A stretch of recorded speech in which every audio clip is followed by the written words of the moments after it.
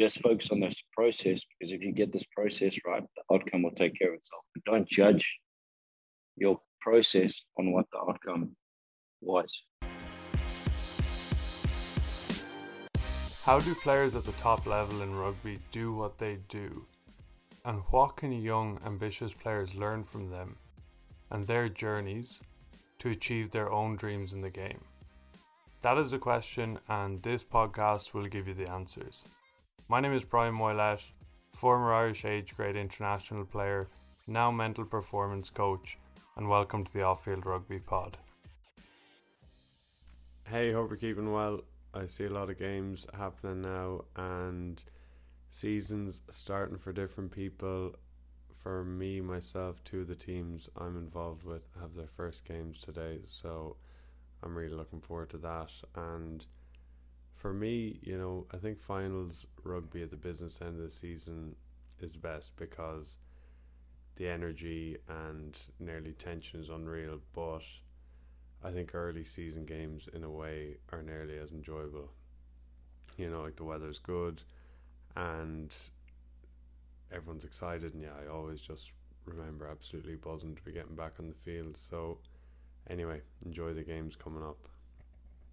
Today I'm chatting with Charlie Purdon, who is a South African coach living in San Diego for the last couple of years. He's a very busy man. He's currently the head coach of the San Diego Legion Academy side in the Major League Rugby. He's head coach of the University of San Diego. He runs camps with Perry Baker. He coaches at Proteus High Performance Center, and I've probably forgot some things there. Charlie's speciality is skills coaching, and we chat in the pod about how you can improve your skills and your game in general as a player. We chat about the landscape of MLR and how the Legion and other teams are building out their academies and development structures underneath the first team. Then in the second half of the pod, we switch a little bit to the mental side of the game. Charlie asked me about the work that I do and how I help players, so I chat a little bit about how you can play in the zone, given some simple, hopefully understandable analogies, and also talk about goals and how you need to dream big as a player. If you have any questions on anything that we chat about throughout the pod, you can DM me on Instagram at Off-Field Rugby, or Charlie's is at Charlie Rugby Skills. Mental skills and the mindset side of the game can be difficult to understand, wrap your head around, and seem confusing. At least that's how I felt when I was younger. And visualization is kind of like a key mental skill, and it has come up quite a lot in the podcast. So to help you, I've created a visualization guide that I'm giving you for free. And visualization will help you feel less overwhelm and anxiety around games, and has been proven to improve performance. The guide is easy to understand and will explain what you have to do clearly and simply. There's no complexity in this. And you can download it by going to my Instagram or Twitter at Off-Field Rugby and clicking the link in my bio. Please send the podcast on some friends. That's the only way the podcast can reach more people and help more players. And if you want an extra podcast from me each week where I talk about the mental side of the game and answer your questions, you can sign up to the First 15 group on my Patreon, which is patreon.com/Off-Field Rugby. And the link is in the show notes here and also in my bio and Instagram at Off-Field Rugby. So here's episode 59 with Charlie Purdon. Dealing with money can be very stressful, and especially with everything that's happening in the world right now and stock markets crashing. If you're not an expert, it can be difficult to know what to do. Sparks Wealth is an Irish financial planner, and they are experts when it comes to dealing with finances and helping guide you on what's best for your situation. You can book a free call with Will now at Sparks Wealth on their website sparkswealth.ie. Recently, a family member of mine did just that and was so happy they did so. They said Will guided them through everything in a simple, easy to understand way, no jargon, and it was a brilliant experience. So that's sparkswealth.ie. So I'm keen to chat about coaching, but talk to me about your playing days first. Sure. I mean, I'm always kind of like a little bit understated about my playing days because I don't want that to interfere with me as a coach, if you know what I mean. If I can try and separate, look, I was a player once and I have my experiences and knowledge of a player, but that doesn't mean that that's going to transfer into being a coach. So I try my hardest to not talk about it or not tell people about it, but it definitely helps you as a coach, I think, because you get that awareness and that experience. But yeah, no, I had a decent playing career. I wish it was a little bit longer. So yeah, South Africa born and raised, and went through the systems there, and then try to use rugby as a tool to travel. And stopped off in Scotland on my way to California, and came out for a 6-month rugby holiday about seven years ago. So it's turned from it's turned into something bigger, which is cool. Yeah, nice one. And I think I get what you mean with what you're saying there. But what when you say you want to like separate your playing and coaching? I feel like when you're a player, you kind of get an identity of yourself as a player, and you think you're this kind of player, and you kind of, because you're a player, you kind of know exactly what to do for the most part, depending on the level you're at, what to do as a player. But that, like, you can't rely on that when you become a coach, because the people that you're teaching are not seeing things through your eyes and your perspective, and you've got to find a way to teach them differently, because they're not going to understand, or they're not going to see the same picture as you. I always joke with a lot of my players that, I don't know if you've watched the Netflix, I think it was on Netflix, Queen's Gambit, and it's about this girl in this orphanage, and she learns how to play chess, and they give them some kind of medication to basically keep them wired, and every night she pops the medication and basically plays chess on the ceiling with herself. And I often tell my players, like, that's the way I'm seeing the game, because I've played at a higher level than what I'm coaching at now. But now I've got to teach you in a more simplistic way, so that you can understand what I'm seeing, which is really difficult, and which has been the biggest challenge for me as a coach. And I'm sure you understand too, with your coaching right now. Yeah, 100%. And it's something that at the start, when I started coaching, I really was shocked at how difficult it was and how different it was from being a player. So like, I started when I was maybe 21 with the like under 17s in my club back home. And I remember the first session I did, I like couldn't talk. I like froze, and I had all this information in my head. I knew, all this, and I just literally couldn't do it. Yeah, mate, it's such a challenge, and especially that delivery point. Like, you kind of have a plan in your head. You've set your plan. You've got all this knowledge, but then your ability to deliver the message in the right tone and try and relate to the people you're teaching, that is the challenge. And I think even Paul O'Connell said it the other day. It's the rugby part's the easy part, like the knowledge and the skills and stuff that you acquire. That's easy, but how can you teach that in the most efficient way you possibly can? So yeah, I know, like, but it's an ever evolving challenge for me, because once you think you've nailed it, you actually haven't, because you go back and you go, oh, like, feels like I'm going backwards here. But yeah, I wouldn't know, because I'm not being taught by myself. But yeah, no, it's a serious challenge. Yeah, it's so true you say as well. Whenever you think you've nailed it, you couldn't be further from the truth. Oh, mate, the more you know, the more you don't know. Yeah.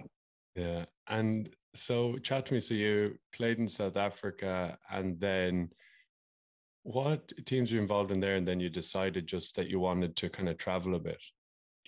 Yeah. So obviously, schoolboy rugby in South Africa is massive. I was in a relatively smaller school, rugby school, but went to the Sharks straight out of school and did relatively well. I made the age grade sides there. But as you know, once you hit 21 in South Africa, if you don't have a senior contract, you're pretty close to done. Was able to play a bit of varsity cup, which has now created another level of, recognition, which was pretty cool.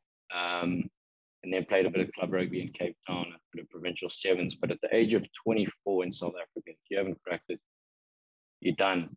But you often, because you're so naive and so immature, you don't know that there's actually a lot of rugby out there, and there could be a place where you actually wanted elsewhere. So I kind of got to the stage where, look, I've given it a full crack. I'm not going to make it much further here in South Africa. But I've got an opportunity to travel and play rugby in different countries. And I thought that was a cool, how do I use rugby to travel, play 5 or 6 different seasons in 5 or 6 different countries. Just embrace it, play as long as you can. And was pretty connected in Scotland through high school friend David Denton, obviously played for Scotland, and he put me in touch with the club there. So went to play for a couple of months, and then actually got called into the Edinburgh wider training group because they had a bit of a scrum off crisis. So I played 2 games for their A side, which was a great experience. But I'd already set up my next journey, which was out here to California to play in Santa Monica. So I played a bit of club rugby in Santa Monica, and then the next year rugby went professional in America, and all of us foreigners got 5-year visas, and I got drafted down to the San Diego team. So I moved down here, and then that league actually folded after 1 year. But I wanted to stay, and I wanted to really get stuck in. I really enjoyed San Diego. I wanted to try and put some roots down, and got stuck into the coaching. Would have loved to play MLR. San Diego Legion, ironically, didn't want me, so I got a few offers elsewhere, but they just didn't make sense. I wanted to kind of get a head start as a coach, but I felt if I started earlier, then I could climb the ladder a little bit quicker. So, yeah. Nice one. And so you played in that pro rugby, and then what was your first kind of step into coaching?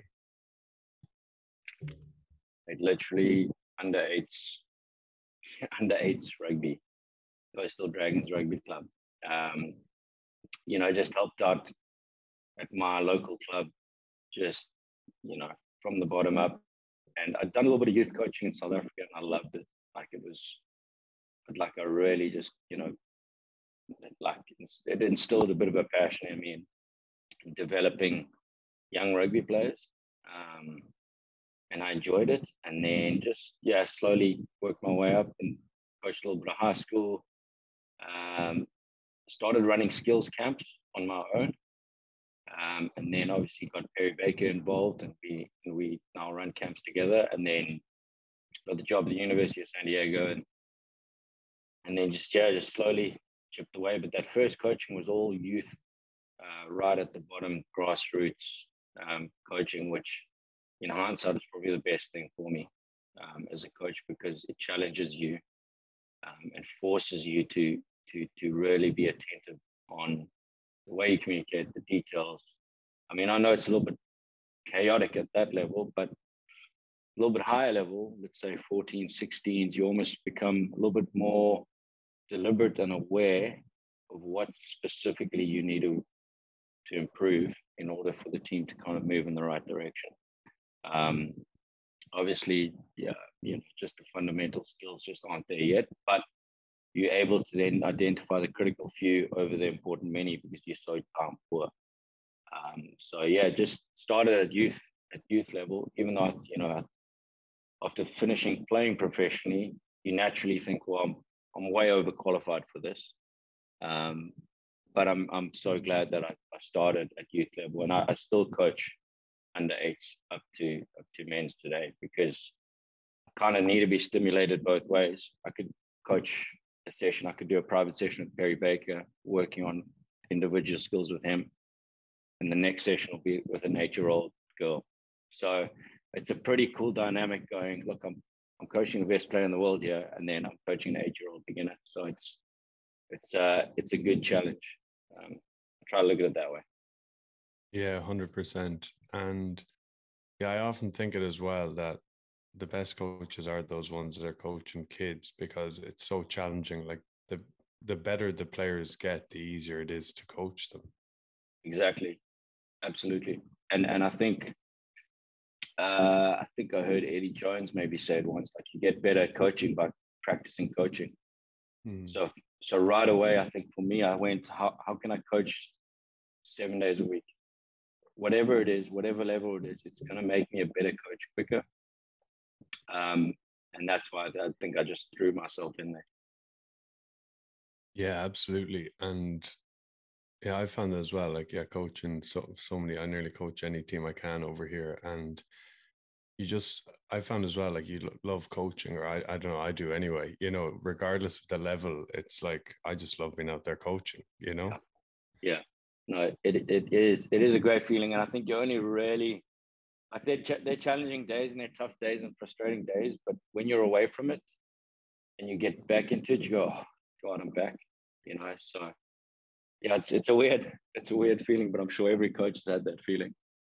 Yeah. And so you were with doing the camps with Perry Baker, and I've seen that. And is that like during like half term or in the kind of like off time from school? Is that how you do them?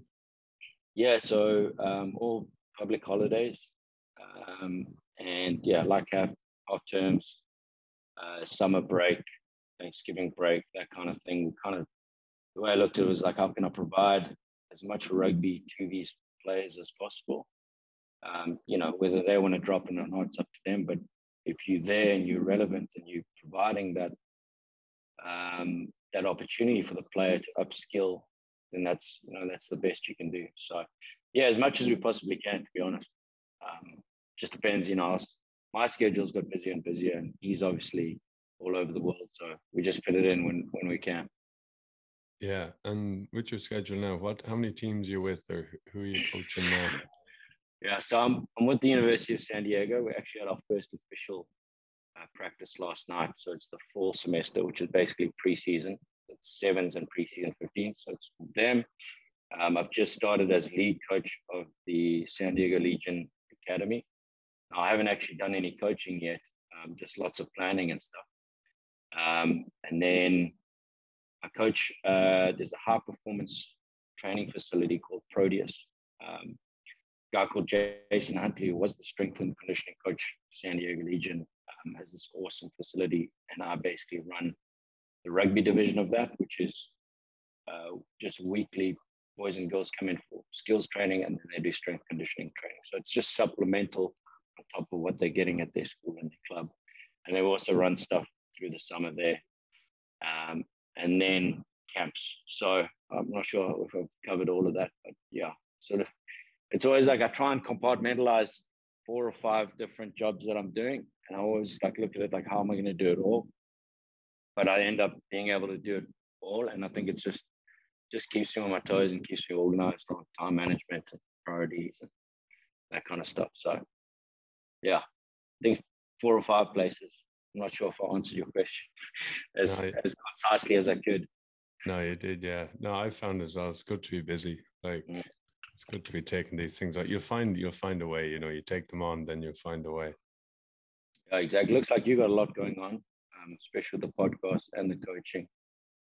Yeah, like that as well. Just staying busy. Yeah, I love it as well. Like, it's funny because I used to work in an office, and I'd work say 8 hours a day or whatever, and it'd just be like the biggest drag ever. And now I do this, and I'm like that. I technically probably working all the time. Like, I'm like, feel like it. Exactly. It doesn't feel like it at all. So every day I've kind of thought, or I had this realization, every day feels like a summer holiday. Yeah. Like, like I'm talking to you here, or I'm like, whatever. Yeah. When you're enjoying it, it doesn't feel like work. And even for me, like on an off day for me, I'm like, how can I fit in a private client today so that I can go work out, I can be in the sun, I can pass a ball. You're right. And like they often say, like if you want something done, ask a busy person, because they're going to find a way to do it. But it's cool. And I think that's what's driving me, and probably you too, is that you don't want to work, you don't want to have a real job, which makes you want to be so good at what you actually are currently doing, so that you can avoid that. Exactly, 100%. And talk to me about like the University of San Diego. So what like do they play in, or what's the rugby like there? I went in 2016, I went to the States coaching, a player coach of Lindenwood, and with the men's team, then also coached the women's team after that. So I have a bit of an idea, but yeah, chat to me about what you're up to with University of San Diego. Yeah, so University of San Diego is actually, it's 40, it's almost 42 years old. So it started in 1980. So it's been around a while. We play in the D1 AA division. So one division below the top division. I came in 3 years ago, 2 seasons ago, because obviously COVID basically canceled one full season. And it's a small college, so it's, I hope I'm correct here, it's only about 5,000 to 6,000 students, maybe about 8,000 students. So if you say, like, I think it's about 40% male. So there's more girls there. So it's not a massive student body. And the rugby club is still run by Campus Rec. However, there's a lot of passionate people involved. And 4 years ago, we set up an alumni association with very ambitious goals of taking, USD rugby to the next level. And we've made some really cool progress in the last 3 years. I think still a long way to go, but it is challenging because it's a private school. So it's, the tuition is really high, and the acceptance rate is about 50%, just over 50%. So it's not an easy school to get into. So if we can, and we can't help, we can't help much with scholarships or financial aid or that kind of thing. So it's quite a challenge to be able to compete with, these other schools that have real low tuition, acceptance rate easy, massive student body. So that's where we're at. We made some really good progress. Last season we won our league for the first time since 1994, so that was quite big. And then we won the Red Division National Sevens, so the D1 AA Division National Sevens in Atlanta. So that was pretty exciting. So now they want us to jump up, and we're not quite ready to jump up just yet. We still need to build a little bit of depth and stability. But yeah, it's an exciting thing to be a part of. Trying to get a team from relatively low down on the table, up into a higher division. So yeah, it's good. That's cool, and yeah, definitely a challenge with the recruiting. I remember when I was with Lindenwood Women, 2017, I think, toward that spring season, we went and played Stanford in like a quarterfinal of the national championships, and was chatting to the coach there, and he was like, I can't recruit anyone. I have to like walk around campus and try and put up flyers and like ask people to come out training, because like, how do you recruit someone? Say, oh, do you want to come play rugby in Stanford? Then you have to get the grades and you have to try and get in, and it's big challenge. Yeah, exactly. I'll probably get myself into trouble here, but the top rugby schools in America, like the Lindenwood, let's say Arkansas State, Life, Kutztown, St. Mary's, like they're able to get students in, and they're able to offer financial support, and they're able to get foreigners over there because foreigners can afford to be there. So that puts them at a massive advantage. Now that the average American parent or American rugby supporter isn't aware of any of this. So when they're comparing schools, you kind of go, look, yeah, fair enough, they're pretty good, but do you want to go to college in Missouri, or do you want to go to college in San Diego and live in Mission Beach? So it's and go to a private university in a very cool city. So there's a lot of context there. So it's quite a challenge. It's not easy, but it's a good challenge because we're doing a lot with very little. And I think we're very proud of the fact that we've made some nice progress so far. Yeah, no, brilliant stuff. Yeah, and as you said, it's a challenge. And I saw, were you with LA Giltini's academy for a while?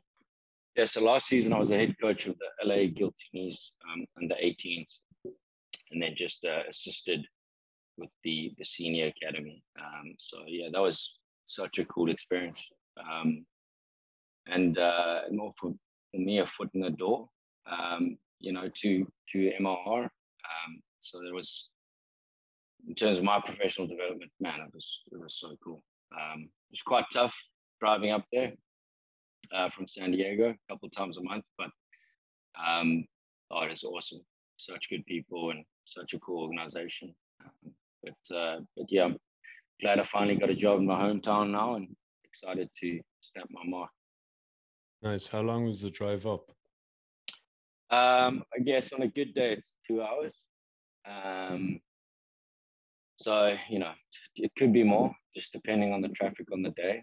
But it wasn't a massive commitment. It was a couple of Sundays, a couple of Saturdays a month.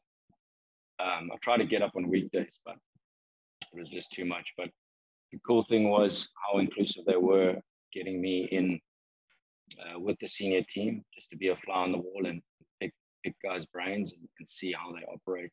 And really, really cool experience. Good stuff. And then San Diego now with the Legion Academy.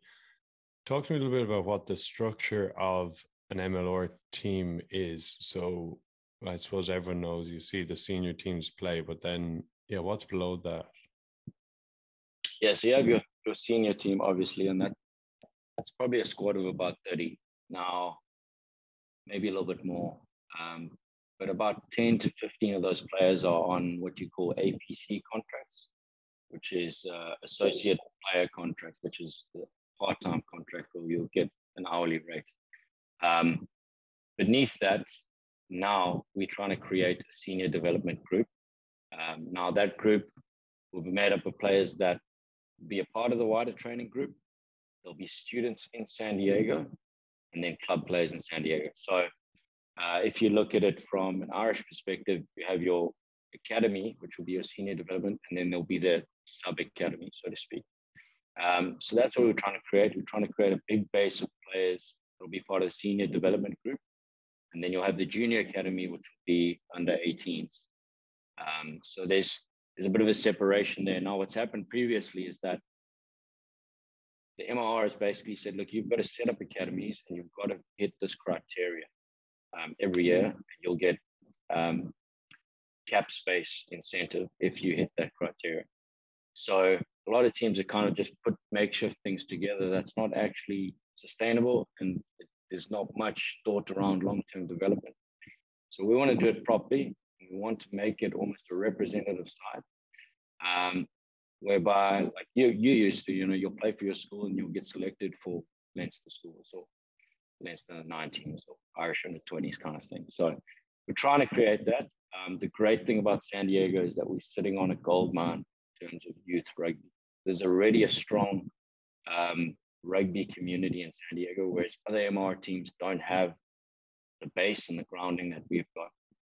So it's our job just not to stuff it up and to do it as well as we possibly can, so that we have long-term sustainable success. When I say success, not success of the academy teams winning all the time and going out and beating Austin and Houston by 50 points. Success, in my mind, is long-term player development. So that if we can produce Legion players out of San Diego or MR players out of San Diego, and that will then go on to become Eagles, in my opinion, that's what an academy is. It's around individual development. In the most holistic approach we can make it, given the constraints, which is we're very time poor and these kids are very busy. So that's the structure in a nutshell. It hasn't always been that clear a structure, but that's what we're aiming for, at least in San Diego. Nice one. And then is that like a U23 and you have an academy side that you said, and you go play against the other MLR academy sides? Yeah, I think ultimately that's what we want to do. At the moment, not all the other MLR teams are able to do that.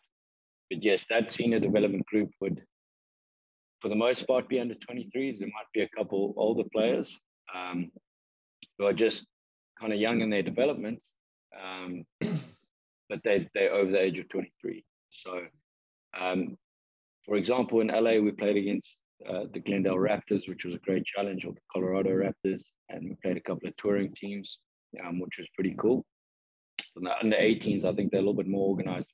These other MR teams are a little bit more organized around having under 18 teams for that region, because not all regions have got the college and club setup that other teams do. So we're pretty fortunate in San Diego. Yeah, nice one. And switching up a bit with your skills coaching, like if you're working one-on-one with a player, and I know this would be very different for different players, but what kind of things would you look at, or what kind of things would you work on? Yeah, I think it would just depend on that specific player and where they're at in terms of their development. I think the majority of the stuff I do around here is very basic, fundamental skills coaching. So the way I look at it, if you break up individual skills into almost 4 or 5 categories. So if you're working one-on-one with a guy, it's more technical, it's more block practice, developing, the right techniques, and it's very kind of detailed. Whereas if it's a small group and then a larger group, it's obviously looks a little bit different. But basically, if I break it up into catch, pass, support, so just general tech, but with focus on catch and pass, and then obviously movement off the ball. Evasive skills, so ball carrying evasive skills and the ability to create continuity through those evasive skills. So in that same category, offload. How do you create continuity after you've carried the ball? So it'd be 2, 3, ball presentation and clean out. So when the guy does fall, how accurate is he at getting that ball as quickly and efficiently back as he can? Next guy coming in, how effective is he at removing a threat or the decision around that ruck? Obviously, tackle technique, tackle completion before, and then kicking. So I look at it like that with that individual. And then outside of that, position-specific skills. So if I'm working with a line-out thrower, then it would be around those specific skills. If I'm working with a scrum off, it'll be around pass off the base, pick and pull, probe and scoot, box kick, almost like a topper, pellet kick, running out grubbers, and just general awareness around game management and when to do that kind of thing. So, sorry, there's quite a broad answer to a short question there, but that's the way I kind of compartmentalize or categorize it so that it can be as deliberate and intentional as possible. Yeah, nice one. No, that's brilliant. And then one thing I find interesting with hooker throwing, you mentioned it there. That's one thing I've never done, and I can't.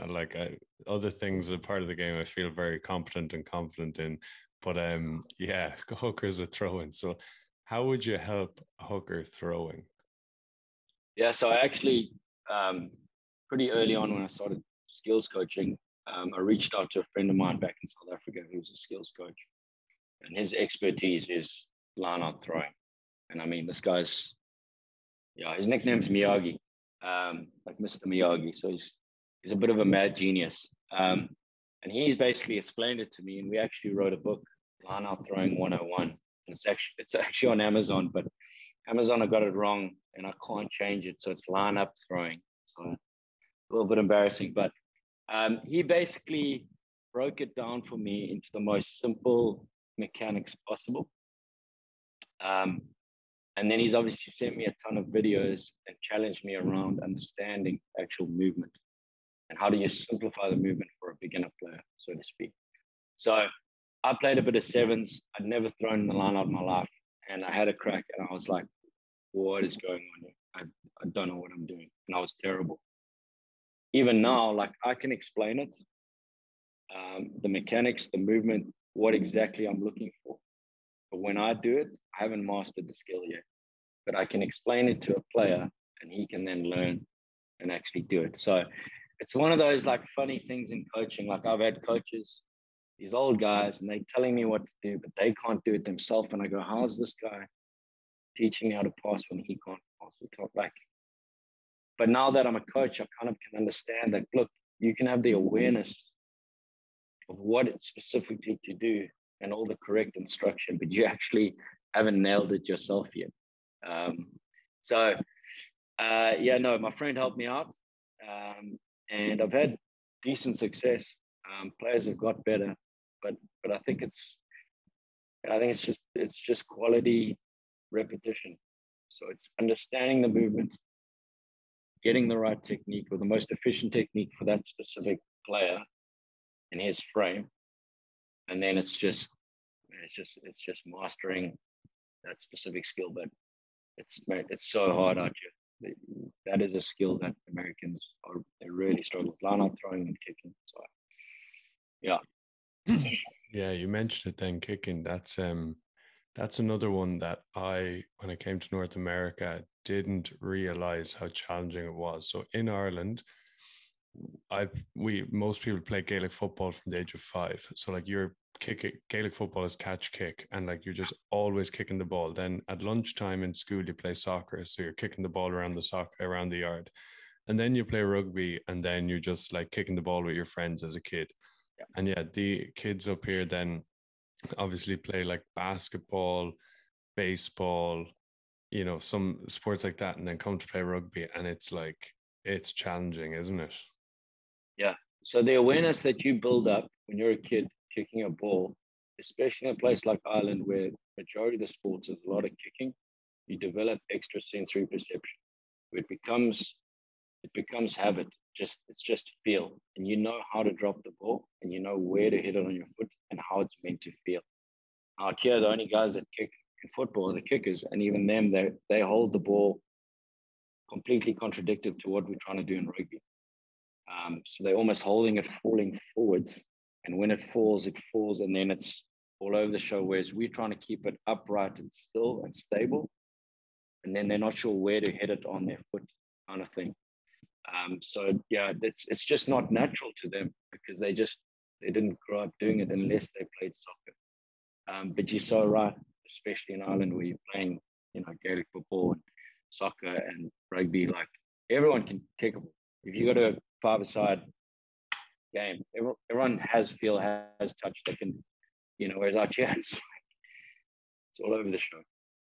Yeah, and it's a funny one then. Like you see it sometimes on the TV, like even recently, Peter O'Mahony kicking a 50-22 or Tadhg Byrne kicking awesome. One. But like it's growing up in Ireland, it's not a thing. Like a forward kicking a ball, it's like obviously they kick the ball, whereas I think others, it's like, oh, look at that, he can kick the ball. And yeah, I think what I've found the drop as well. Most players, when they're learning to kick the ball, they get the drop wrong, and then nothing. If you don't get the drop right, everything goes.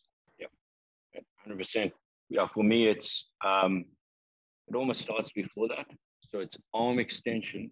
So you're going to put the ball to where your leg is going to swing through at its quickest place, or its most consistent place. So a lot of them are holding it here, which is all wrong. So arms extended, okay, then it's the ball drop, and often don't have the control to drop it with one hand. So it's like that, or it's throw up. And the ball goes up, and then, it wobbles. But if you can get stability in that ball drop, the rest should be fine. But you're 100% right. They don't drop the ball. They aren't able to keep the ball as stable as they possibly can because they don't have that control. And obviously they don't understand the movement or the mechanics or the trajectory involved in actually kicking a rugby ball. But Jay, mate, you're spot on. It's really hard. Yeah. And as I was just chatting with Craig Ronson last week, but I think as well with most skills or a lot of skills, you can give these 1 or 2 points, which are very important, but then it's like get the bag of balls and go out for 2 hours a day and just do it. Yeah, mate, completely agree. For me, it's do it, feel, get as many touches as you can, and then kind of start fixing the technique. But when a kid comes in completely fresh, having not ever kicked the ball, very rarely, and you give them, and it's too technical right away, then you're kind of messing them up. So they need to kind of feel for themselves and research. Then you can kind of polish up their technique and just hope it's not too far gone that you can't fix their technique. But if you've got the kid young enough, you should be able to fix it. Obviously, context, it depends on that specific player, but for the most part, you want to let them explore and then simplify it for them and polish up their technique. Yeah, 100%. And you mentioned two interesting things there. One was you said feel, and it's all about feel. Yeah. And how, as a coach, and I've made this mistake in the past, you can mess people up by giving them too much information. Yeah. And you obviously have the best intentions because you want to help the person, and sometimes the players want more information. They're like, tell me. But yeah, I've just found that with a kicking, another one is place kicking off a tee is it's all about getting that feel, that strike, kicking through the ball. And a thing that I found, which is good, which I think is good and helps, is with place kicking, all kicking, I suppose, kicking into a net or into a fence, so that you're not constantly looking at the post and does it go in or not. And you're forced to focus on the feel of your strike with the ball. Yeah, just focus on the process, not the outcome, so to speak. Yeah, you're spot on. Obviously, there's lots of different strategies and ways of teaching that, but you're 100% right. You kind of need to elude the player and go, look, just focus on this process, because if you get this process right, the outcome will take care of itself. But don't judge your process on what the outcome was. For example, so if they kick the ball and it just goes all over the show, but their process was close to spot on, you're like, mate, you're on the right track. Next one, one little adjustment and you're right. So yeah, it's just tricking the player a little bit, trying to take their focus away from the bigger picture, kind of focus on what's in front of them first, and then build up to the bigger picture.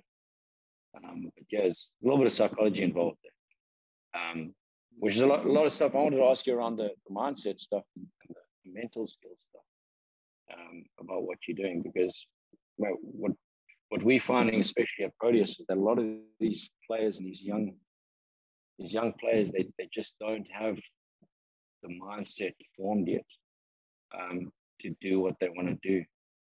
And it's not their fault. They just haven't been in an environment, or they haven't had it at home where, look, this is how you need to be. And then here are the skills available to you to deal with what you're dealing with. What exactly are you doing in that space? I was curious to hear. Yeah, so a big thing, essentially help players play in the zone, help players deal with, it's often, nerves and outside influences which will stop players from playing in the zone. And yourself, you call it the flow state, in the zone, whatever you want to call it, yourself that when you're playing that time and everything is slowed down and it just seems easy, and you're not thinking about what the coach is going to say. You're not worried about making a mistake. You're not worried about, all these different things. You're just playing. And to give players confidence and self-belief in themselves. Yeah. And it's interesting. You mentioned there about outcomes and processes when it comes to physical skills, and it's crucial. And that's what we're chatting about there. And with mental skills, it's the exact same. And we as people are, players, but we're always so focused on outcomes. Yeah. Will I make the team? Will I be there next year? Will I get the recognition that I want to get? Will we win this game? even bring it back that far? Will we score the try in 5 minutes? Or we're always just focused on outcomes, and all those outcomes, like once again with the physical skills, are in the future, and it's all about the process. And with playing, if you can peel it back as well and not be so focused on outcomes, that's where the love of the game is. That's where you play your best rugby. And it's helping players to understand that and to bring it back. And don't get me wrong, like as a player, you need to have big dreams and big goals, and you have to want to go somewhere. But you're aware of that, and then you kind of nearly forget about it, and you focus on, once again, on the process and just loving playing. And when I often kind of say, like, I don't know if you play soccer in South Africa, but when we were in Ireland, we play soccer at lunchtime. Yep. And you are just playing. You're like, I used to think I'm David Beckham. I'm running around. I'm kicking ball. You're so in the moment. It is crazy as a kid. And then as you grow up, you start to think about, like, what is the coach going to think? Am I going to make the team? Am I looking good? Do the other players think I'm good? All this stuff goes into your head, and it essentially kind of fucks you up a bit, and it just freezes you. So so I help players. A big part of it is helping them to play in the zone and enjoy their rugby, and it all comes together. It's all part of the same thing. And another part of it is to help players dream big and go after it. So you will never surpass your biggest dreams. If you sit here and say, as a coach, be like, I want to be the San Diego Legion Academy coach, and that's all I'm ever good enough to do. That's all I'll ever do. That is all you will ever do. Yeah. But if you dream big, if we dream big, we can go after it. And people are afraid of dreaming big. Self-doubt comes in, self-worth is tied into that. And you're just like, oh, I'm not good enough. And, to give players the confidence and self-belief to go after their dreams. And, often as a player, you defeat yourself because you say to yourself, like, well, I'm not good enough to go do that. Yeah. And you'll never do it. So, part of it at the start when I work with players one-on-one is helping players, realize their dreams. And what'll always happen is I'll say, like, oh, what would you like to do in rugby? And they'll say something like achievable. I'll tell you one, actually. I was chatting with a player 18 months, just before last summer, say 18 months ago, 12 months ago. And I was like, oh, what would you like to do? What's your goals for this year? And they said, I want to start in the team. And I was kind of like, come on, what really do you want to do? And they go, I want to be the best player in the team. I want people to come to watch me play. I want to be like a standout. And that's 12 months ago. This player now is carving it up on the World Series. Wow. And that's awesome. And like they have it in them. And it's unreal because I could see it in them, but they, and it's just helping players to, just to dream big and just to go after it. Yeah, mate, that's awesome. That's so interesting. And I think it's so relevant because I think that's an area that we neglect so much. And it's almost like people put it in the same space as like mental health. Like, yes, it is mental health, but it's actually mindset formation and developing awareness and developing the skills to get yourself into the right position. But you're so right, like that player didn't have the awareness and he didn't have the confidence and he couldn't, I assume he couldn't emotionally figure out where he needs to be or where he could be, kind of thing. And a guy like you is able to go, look, I can see it from a different perspective and I can give you the tools to get there. But you need to be vulnerable and you need to, let's set goals. So have your big, hairy, audacious goal. And then I'm going to help you on the journey to get there. And we're going to focus on that journey. And by chipping away at that journey, before you know it, you're going to be even past that, if you know what I mean. So I think it's really cool what you're doing. We actually use we use a couple of books by Joshua Medcalf at Proteus at our training facility, and he's written a couple of books that are all fictional, but they all tell a story with all these lessons in them. And it's been so cool seeing these players read the books. They give a book review to the rest of the group and what they're going to take away from it, and then how they relate that to their specific goals and stuff. But I think it's just finding a way to relate the material or relate the lesson to that specific player. And I think that is the skill as a coach, is that if you can speak to his heart, so to speak, and build that rapport and that personal relationship, you're able to give him even more because he's vulnerable and willing to learn, so to speak. That's cool stuff, Brian. That's awesome, man. Cheers. Yeah, 100%. And you just said a great thing there, is vulnerable. And that's what it takes. So like I mentioned with this player, like I want to start in the team. That's easy, and they will achieve that goal. Like I knew, like I was like, they'll achieve that goal, but it's very vulnerable for them to go and say that they want to be the best player in the league and just to be a superstar essentially. Yeah. And because you can fail at that. And that's something as well that with our goals is that we often set goals that we know we're going to achieve. Yeah. And something I say, you got to dare to be great. You got to, and it's vulnerable. It's for you to even in a quiet space on your own. Yep. If you're writing down your goals, it's hard to even be vulnerable with yourself nearly to say like, I want to achieve this, because it scares you. You're like, oh, there's a good chance I'll fail, but there has to be a good chance you'll fail. And I think it's Richard Branson who says your dreams should scare you. Yeah. No, you should be, it should terrify you, because that's what's going to challenge you, and that's going to keep you the most aware. You're just not comfortable. You're not complacent. There's no space for complacency.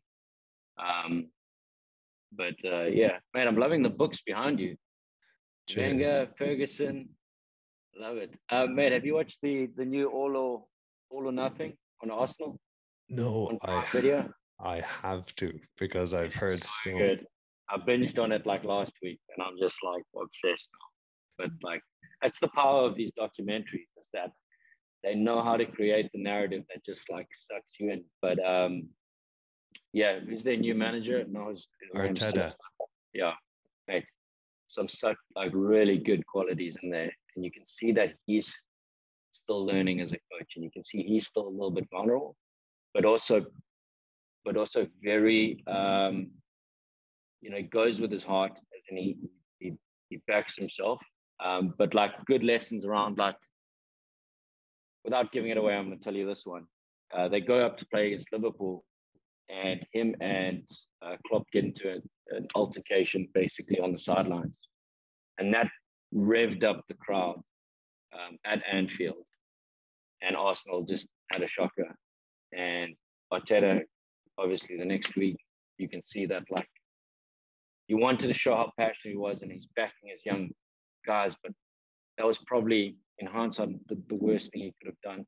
And I'm sure he learned from that. So as like a 40-year-old manager in the Premier League at one of the top clubs, you can still see that as a coach, like, no matter how many good qualities he's got, he's still like, and I don't know it all yet, No, it's really cool. Like, you'll love it. Yeah, I'm going to start watching that tonight, because you're probably the third or fourth person in the last while that's mentioned to me. I'm like, all right, got to get on it. I'm just putting my laptop on charger. I'm running flat, but we can carry on. All good. Yeah, all good. And what, I won't give you too much longer, but what coaches do you admire or like?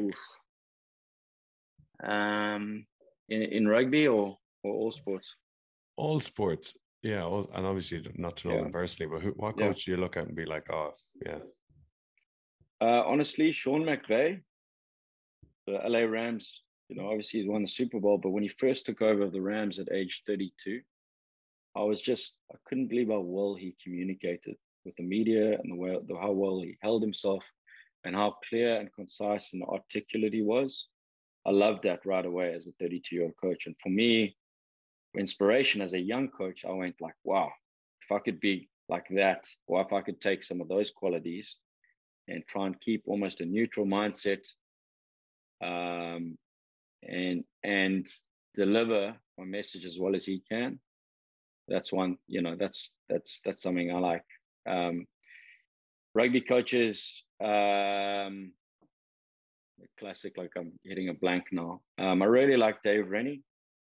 I think a lot of Kiwi coaches, they're just so stoic. Like they just so like, they don't give much away, but they always look like they got things in control. I've chatted to people who played under Dave Rennie, and it's like the greatest guy ever. But I've also chatted to people who weren't in favor with him at Glasgow, said like the opposite, and that Kiwis think that Kiwis know everything. So that's an interesting one. I like him though. Obviously like Pep, from what I've seen of him. Man, I'm sure I'm going to look back at this answer and go, yeah, I should have said him. Gary Kirsten's is a former South African cricketer and cricket coach. Things I've listened to from him are pretty cool.